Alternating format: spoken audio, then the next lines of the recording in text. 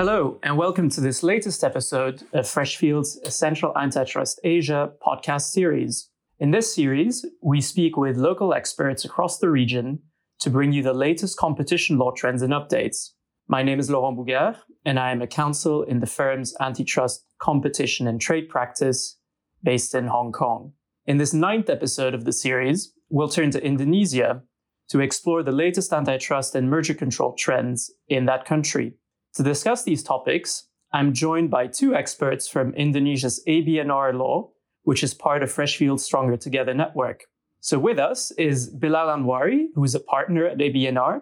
He regularly assists international and regional clients and law firms with the Indonesian competition law aspects of global deals before the Indonesian Competition Commission, also known as KPPU, and has also advised in a number of antitrust class actions in Indonesia. Hello, Bilal. Hi, Laurent. Also with us is Gustav Reink, who is a foreign counsel at ABNR. He focuses on corporate M&A and competition and antitrust. He's experienced in the full range of cartels, abuse of dominance, and merger control matters, and has worked on several landmark merger control cases in Indonesia. Gustav, welcome to the podcast. Many thanks, Laurent.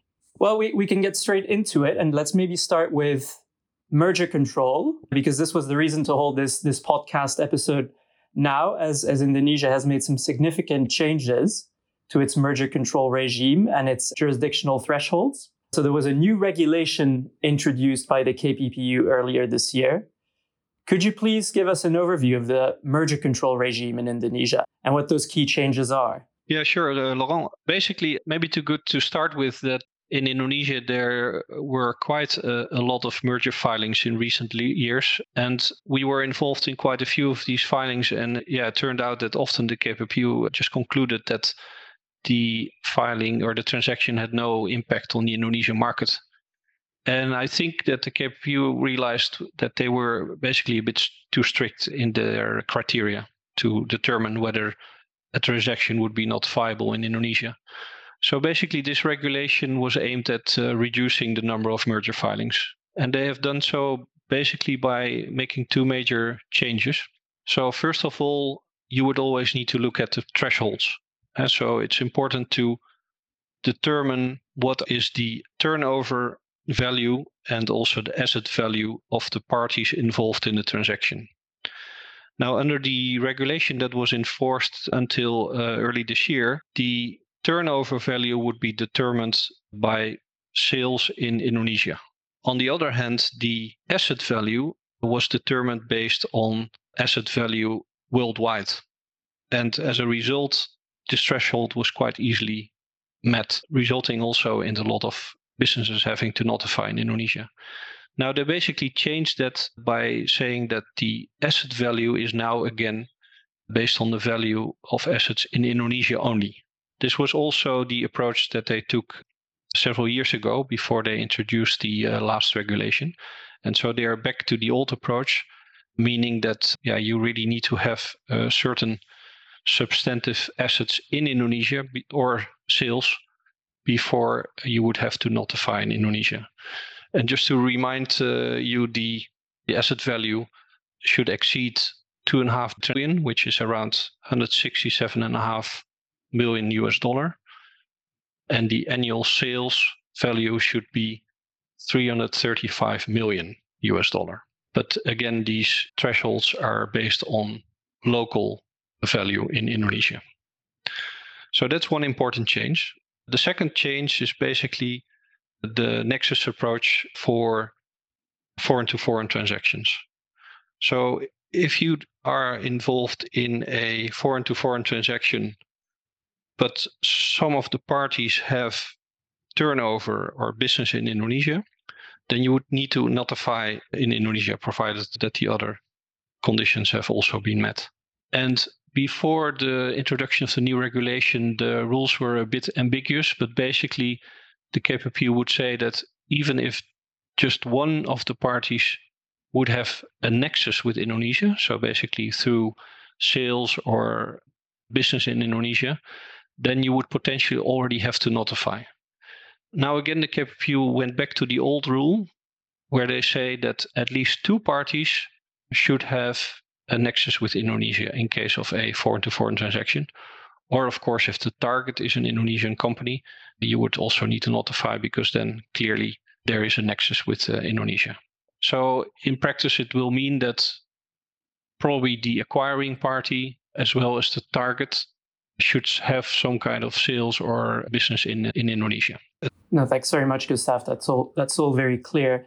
And indeed, these changes, or these clarifications rather, are very welcome, because in practice there were called many questions as to whether a transaction needed to be notified in Indonesia or not. And hopefully these will reduce the frequency of these questions. I just want to pick up on something you said on the nexus requirement.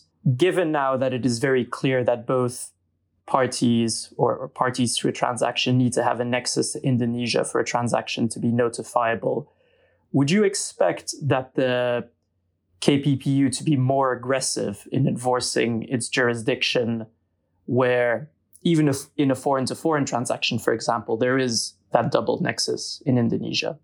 Well, maybe just to clarify first that if you talk about nexus, the KPPU takes the approach of a single economic entity. And so it means that not only the parties directly involved in the transaction should have nexus, but even if they have affiliates, for instance, a sister company or a parent or whatever, any other company within the group has sales or business in Indonesia, that would also be counted as nexus. So you do not only need to look at the sales and the business of the parties directly involved in the transaction, but also at their affiliates, basically. But then when they establish indeed that at least from both parts, the acquiring party or the target, there is a nexus with Indonesia, then the KPU will be very strict. And basically it means that this criterion has been fulfilled. And if the other criteria are also fulfilled, it means that you will have to notify the transaction. And in that regard, it's important to stress that the KPU is very active now in imposing fines on undertakings that do a late filing, whether it is those not doing a filing at all or doing it a few days after the deadline. And that also includes companies that are involved in foreign-to-foreign transactions. So in that regard, you have to be very careful that indeed the KPU is very strict. And if they find out that a transaction should have been notified, they will not hesitate to impose a penalty. And I'm picking up on something you said in terms of the filing deadline, because of course, one of the noteworthy features of the Indonesian merger control regime is that the filing obligation arises post-closing, which is different than most merger control regimes worldwide. So you would only make the notification to the KPPU after you have closed, but there is a deadline to respect. And so with that in mind, and given that, as you said, the KPPU has imposed fines for failure to meet the deadline, when should transacting parties start working on their Indonesian filing application? Yeah, that's a very important point you're raising, Laurent. It's a post-merger control regime. You should indeed file after closing, and the deadline is quite short. It's 30 business days after closing. And well, okay, maybe normally you would say 30 business days, it's still doable, but we see that also compared to other jurisdictions, what we hear that Indonesia is quite a challenge in terms of the documentation that you need to prepare. That usually takes a lot of time for clients to collect all the information, corporate documents, financial statements. We need to prepare an economic impact analysis and things like that. So that is in practice taking a lot of time, also taking into consideration that often we are part of many other jurisdictions where they do the filing, and in Indonesia is then the only one that has to be done post-merger. So we also see that clients are getting a bit tired of all these information requests. So it's really important to start on time, and we would say start well before the closing, so there's enough time to prepare. Also, because the KPPU is now very strict on this deadline. And so a few years ago, you could still just submit only a notification form and a power of attorney, and the KPPU would be okay if you would just submit the missing documents later on. That's no longer the case. within the 30 business days deadline, you basically need to submit all information. And in theory, if you have not submitted all information, the KPPU could just conclude that you failed to make a notification within the 30 business days deadline and impose a penalty.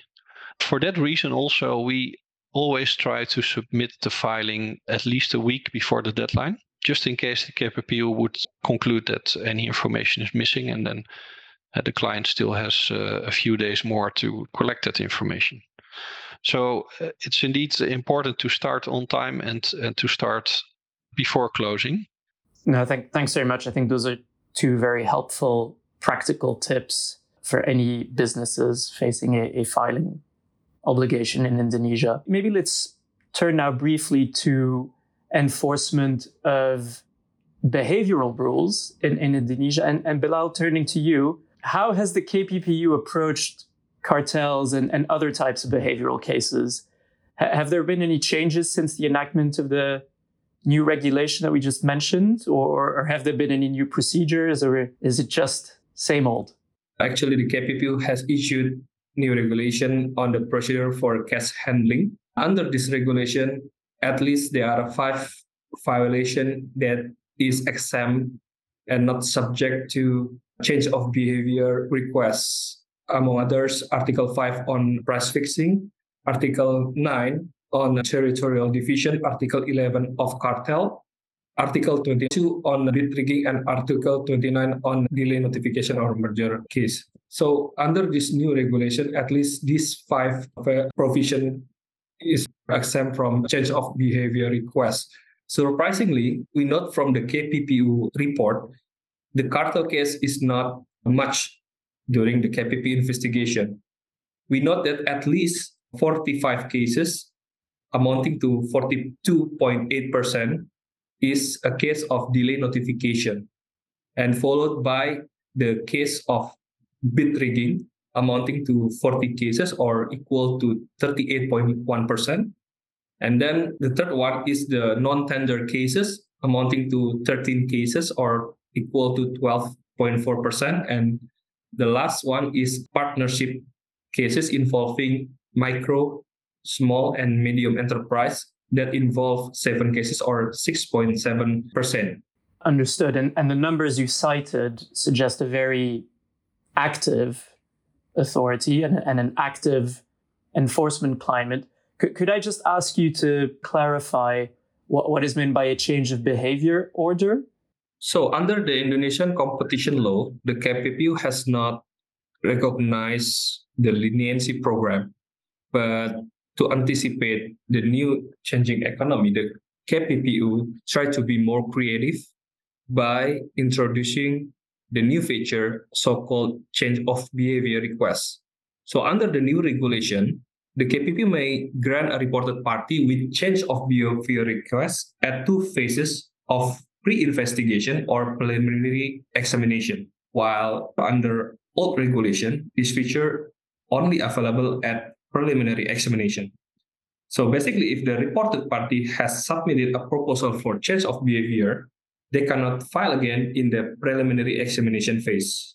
The new regulation provides a specific and crystal clear restriction that cartel conduct, including price fixing, market allocation, cartel, bid rigging, as well as failure to file notification, cannot be settled through change of behavior commitment. This is different from the old regulation, which allowed all types of violation to the change of behavior procedures. So how this mechanism is implemented? Basically, during the pre-investigation stage, the reported party is allowed to request change of behavior along with a statement of change of behavior to the KPPU without admission of guilt.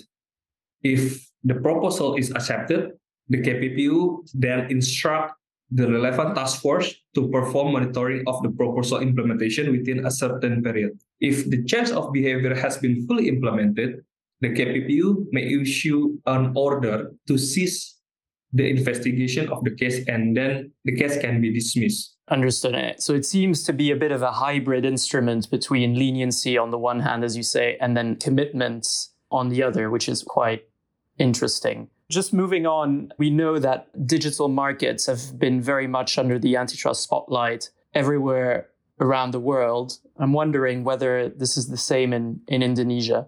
Definitely, Laurent. There's definitely a focus on digital markets. Although, again, as Bilal already said, the majority of the cases is still about tender rigging, and now also on partnerships with small medium enterprises. That's a new provision basically under aid law that can be enforced by the KPPU to make sure that small medium enterprises are protected in competition with large companies. There are a lot of cases on that quite right now. But the few cases that are related to particularly abuse of dominance often relate to the digital market. And there you can see that the KPPU is learning fast, and they are also sort of following global trends. Despite the application for a change of behavior request, the KPPU has now decided that they want to do further investigation. What have you observed as the KPPU's main challenges in enforcing competition law in Indonesia? Well, to start with a more general comment, it's important to be aware that the KPPU's enforcement powers are quite limited, also compared to competition authorities in other jurisdictions. So, for instance, it's not possible for the KPPU to do a dawn raid, at least not alone. It would have to involve the police, and in practice, therefore, it's not happening a lot. A lot of the evidence that the KPPU in practice will need to use in its investigations are documents provided by third parties, testimonies, and also often they need to use indirect evidence.